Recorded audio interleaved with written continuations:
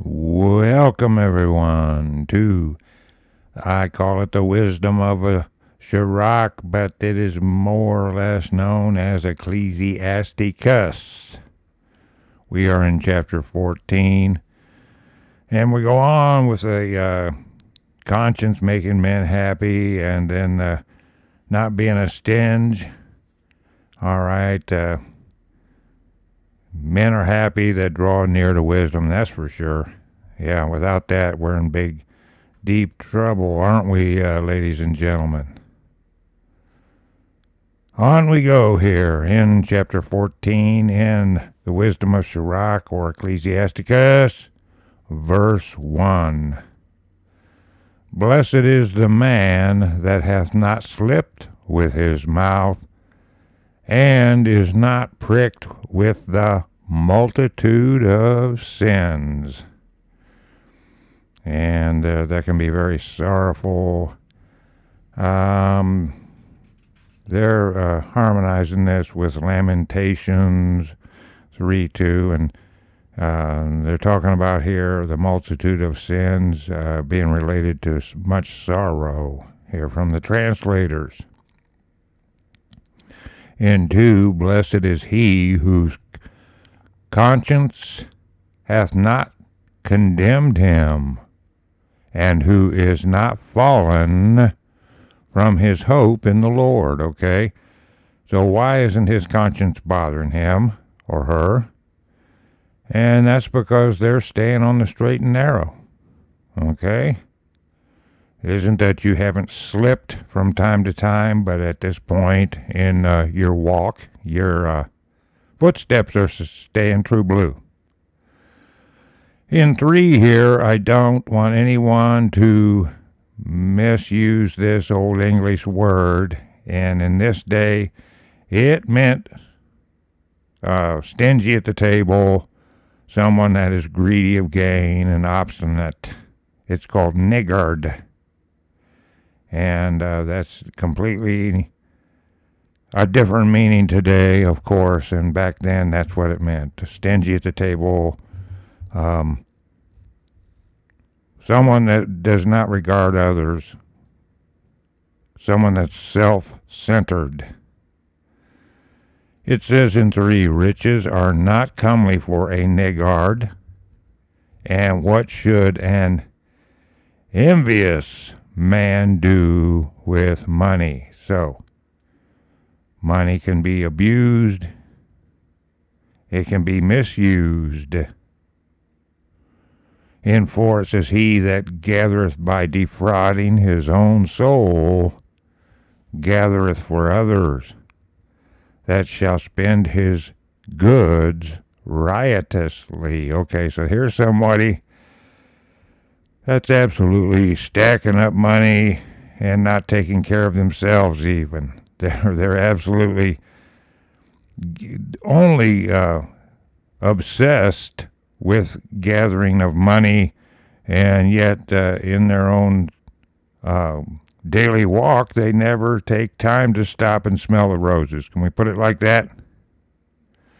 They say yes. So you should do good for others and do good for yourself.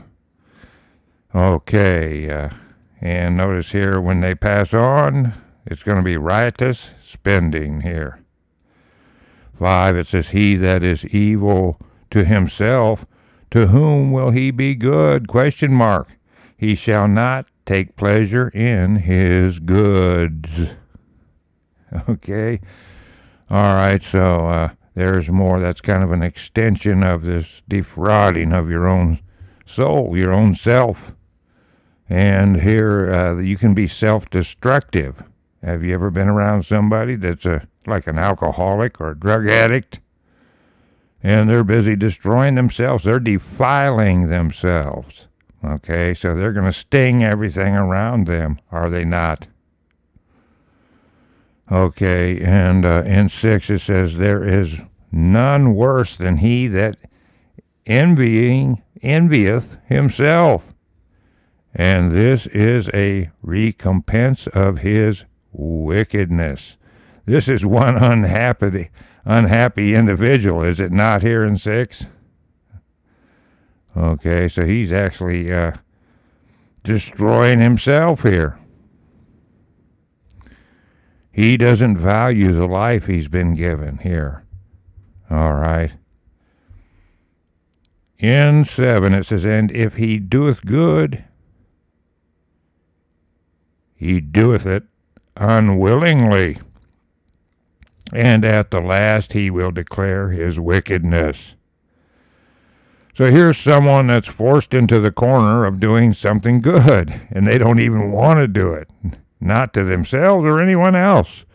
Look at here. And in the end, you'll see that this person is not good. They are bad. In 8, it says, the envious man hath a wicked eye. He turneth away his face and despiseth men. Okay? Here, this person has no agape love at all. Ouch. And notice here, he turns his face away because he hates everyone. Okay, so he is not full of agape love. He is full of hate here in this. Okay, so there's that. The wicked eye here. In 9 it says, a covetous man's eye is not satisfied with his portion, and the iniquity of the wicked drieth up his soul. Okay, so here's somebody that never has enough. And they're talking about Proverbs 17:20 here. As these subjects come up over and over, here is a person that is greedy to gain. And who's he hurting? In the end, he's even hurting his soul. Ouch. Okay, because that's eternity. In 10, a wicked eye envieth his bread, and he is a niggard at his table. Now remember what I said about that word. It has nothing to do with skin pigmentation. It has to do with being a stinge. And look how wicked this person is. He envieth his own bread even. In 11 it says, my son, according to thy ability, do good to thyself, and give the Lord his due offering. Okay? So there's that. And remember at this time here, the custom was to bring the sheep that broke the matrix, the firstborn, in for a sacrifice, and 1/10 of that would go to the priest. And then there would be the sweet savor, and that's the law we're talking about there. And then but there's just the idea when you give to the poor, when you visit the sick, when you visit the imprisoned, you're visiting the Lord. Okay, so there's a whole spiritual end to that too. In 12 it says, remember that death will not be long in coming, and that the covenant of the grave is not shewed unto thee. So, folks, remember that any day could be your last day, and where you go from here, whether you're with Christ or not, there's no more important thing than that. There just isn't. And we don't know the day of our passing on. And if the Lord wants us here, we'll be here. And if he's ready to take us, there's nothing we're going to do about that. Absolutely nothing. Okay, so, and notice how time is speeding up here. Next thing you know, you're young. And next thing you know, next thing you know, you're old. Okay? And that's the way it is. The time does fly by, you see. And that's just the way it is. We had a couple comments there from the dog. And I guess he don't like the stench here that we're describing. All right. So anyway, according to thy, in 11, according to thy ability, do good to thyself, and give to the Lord.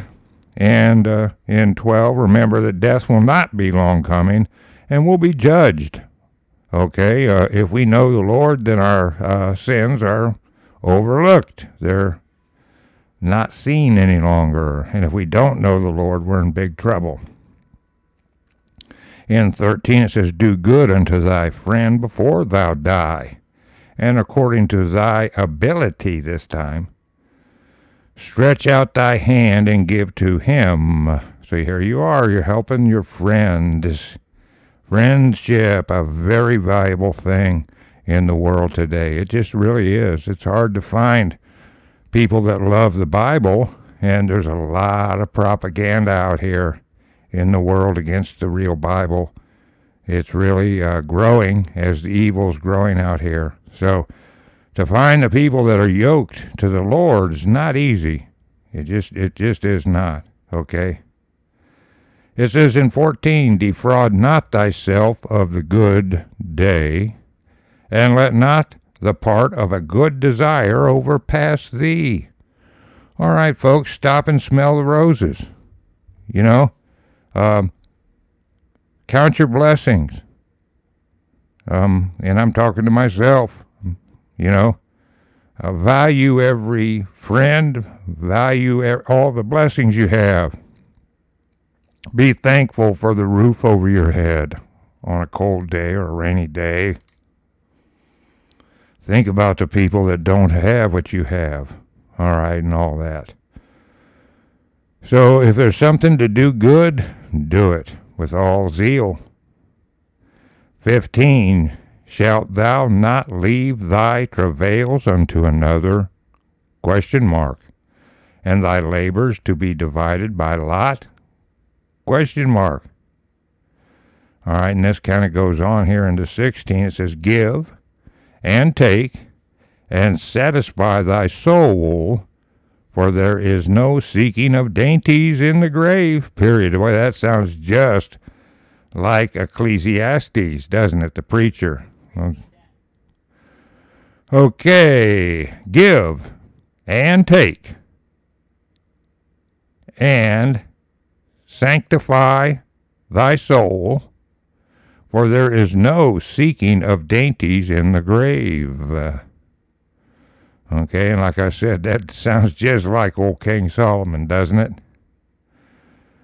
It says in 17, all flesh waxeth old as a garment, for the covenant from the beginning is, thou shalt die the death. Okay? And they're sending us to Isaiah 40, verse 5, and James 1:10, and 1 Peter 1:24. Thank you from the translators. But we know that's taught all through the Bible. In 18 it says, as of the green leaves on a thick tree, some fall and some grow, so is the generation of flesh and blood. One cometh,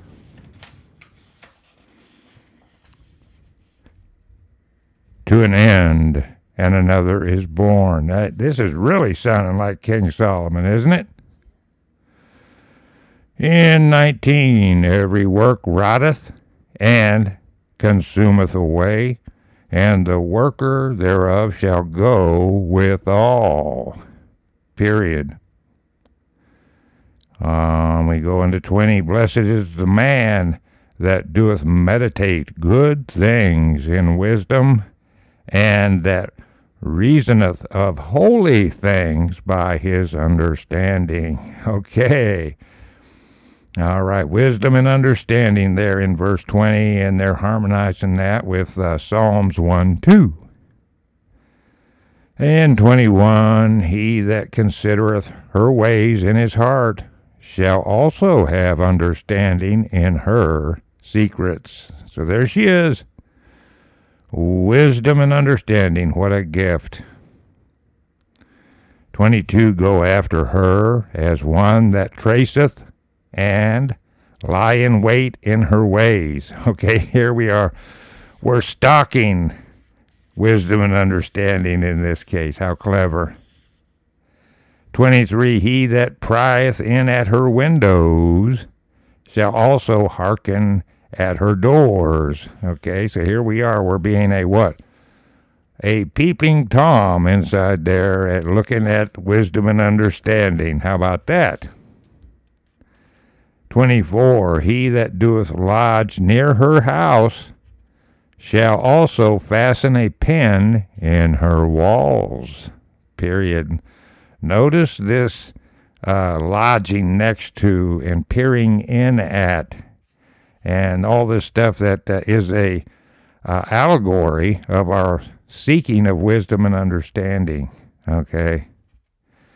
25, he shall pitch his tent nigh unto her, and shall lodge in a lodging where good things are. He shall set his children under her shelter, and shall lodge under her branches. How beautiful. That's poetic. Wisdom and understanding. What a gift. 27, by her he shall be covered from heat, and in her glory shall he dwell. How about that? For living next to and under the branches of wisdom and understanding. It's what? It's a gift. It's also a protection. It's entwined in all the scriptures. You got to have that wisdom and understanding to gain the wisdom and understanding out of the scriptures. You got to have the Holy Ghost, do you not? In chapter 15, it says, he that feareth the Lord will do good, and he that hath the knowledge of the law, capital L, shall obtain her. Period. Once again, they just flooded my internet here with all kinds of terrible professors, all knocking the Bible, knocking Jesus Christ. Actually had the audacity to put a Professor Collins on there talking about how there's no God, and wow, they're really getting busy now. If you don't know about the Collins family, you know, Fauci's boss there, Collins, that's a satanic family, folks. They are die-hard Satanists. They certainly are. Now, you think we're going to listen to Professor Collins, whether there's a God or not? Anyway, Professor Collins out there, if you could just hear me, and I know you can't. But there's a dock down here, and off the end of it, it's about a 50-foot drop. Go jump in the lake. In 2, it says, and as a mother shall she meet him, and receive him as a wife married of a virgin. Okay, you see how the intimate relationship here, this is not an actual marriage. This is a similitude of our seeking and our intimate relationship with wisdom and understanding. Now, if you wanted to flip that around, if you're a lady, like some of the ladies here at the table, you could look at that as a father, okay? But in this case, let's give the mother her dues here. In this similitude marriage to wisdom and understanding, tied right into our salvation and right into the Holy Ghost, and that's how we can spy the satanic Collins professor. Real quick, we know the lips of the liar. We sure do. And how do we do that? Well, 1, we know the doctrine, and 2, we have wisdom and understanding. Mr. Collins, you're naked, boy. In 3, it says, with the bread of understanding shall she feed him, and give him the water of wisdom to drink. How beautiful. That needs music put to it, doesn't it? In 4, it says, he shall be stayed upon her, and shall not be moved, and shall rely upon her, and shall not be confounded. More gifts of the wisdom and understanding that comes out of the doctrine that is watered by the Holy Ghost and gives us these great gifts that just cannot be valued. They are beyond value, above value. Okay, in 5, she shall exalt him above his neighbors, and in the midst of the congregation shall she open his mouth. Again, there she is, wisdom and understanding, given the words in front of people here to say. Oh boy, what a joy. In 6, he shall find joy and a crown of gladness, and she shall cause him to inherit an everlasting name, period. Okay, and the Lord knows that name. You, my friend, will have a new name. When Christ returns, he has a new name when he returns. And so this name business where they try to muddy the name, that's another thing they're doing. For us people that have been studying for years, this is just pure foolishness. But I see what they're putting on there. They're actually trying to attack the name Yah. You know, J-H-A or J-A-H. Well, that's old news. Jehovah, Isaiah, Jeremiah. Listen, they are really trying to attack people's understanding. They really are. And our defense is right here. Right here. The Holy Ghost and wisdom and understanding. An everlasting name. In 7 it says, but foolish men shall not attain unto her, and sinners shall not see her. And there's a pile of those. That is your normal person out here. If you want to call it normal, that's the majority. That's for sure in 7. In 8 it says, for she is far from pride, and men that are liars cannot remember her. Boy, is that great. Is that not beautiful stuff? You wonder why they just can't get it. They just can't get it, folks. And you think, well, this is so easy. This is so easy to understand. And yet the people that I know of that have come in and tried to spoil the Bible study by trying to find a chink in the armor, trying to attack the scriptures, and trying to muddy me up by asking questions, it has never turned out good for them, and they never did throw a cog in our get-along, did they, table people? Never did. And you see why they can't get it, because they're liars, like Professor Collins and his whole family of satanic liars. And here he is talking in his accent. He sounds like Count Dracula. And, I mean, literally. They can't get it. They are liars. And that's why right here in 8. In 9 it says, praise is not seemly in the mouth of a sinner, for it was not sent him of the Lord. Hear that? There's your fake and phony Christian out here. It says in 10, it says, for praise shall be uttered in wisdom, and the Lord will prosper it. Okay, so there is, it's intertwined right there with the Holy Ghost.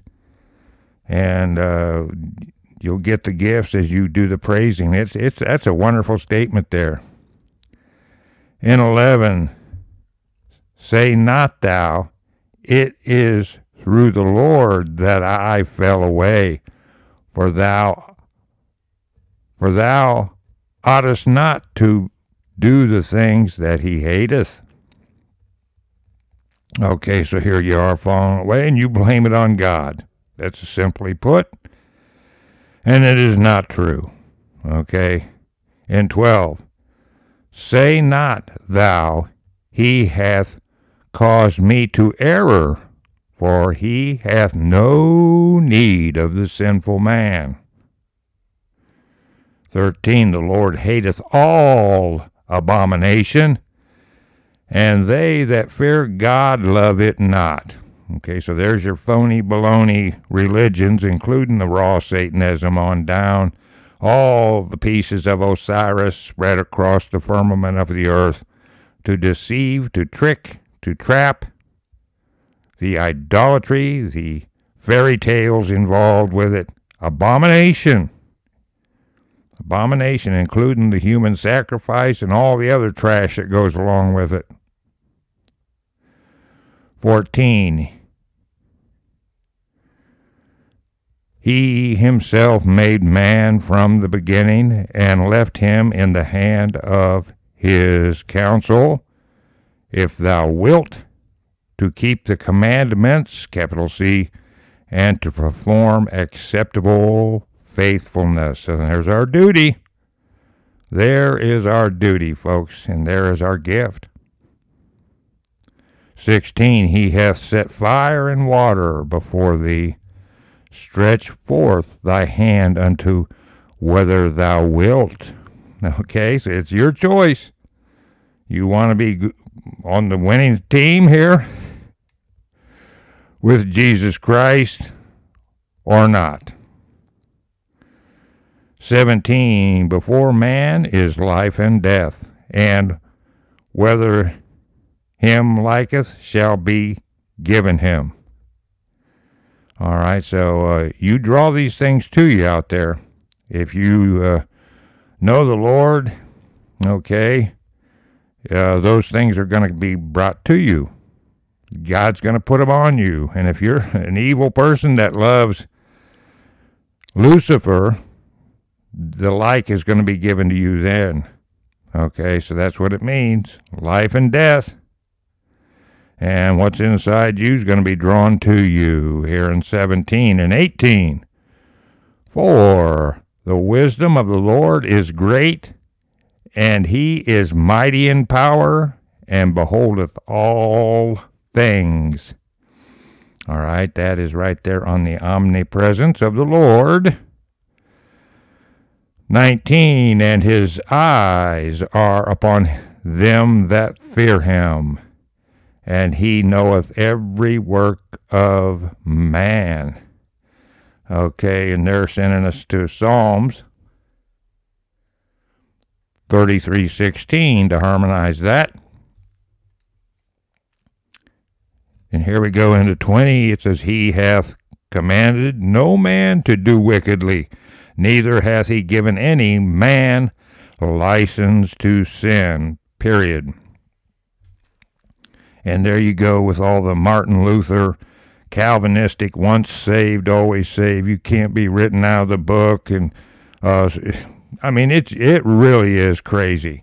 Have an adulterer affair. That's Joseph Prince. You know, you're covered in the blood, so you can go ahead and sin. There can be nothing worse than that here, folks. I mean, that's just quite a deception. And all these muckety-mucks, they're fake. Martin Luther, fake, a Rosicrucian. Calvin, a cult member. They just are. And they're there to muddy the water. I can't say enough bad about the muckety-muck pretend Christians of the earth.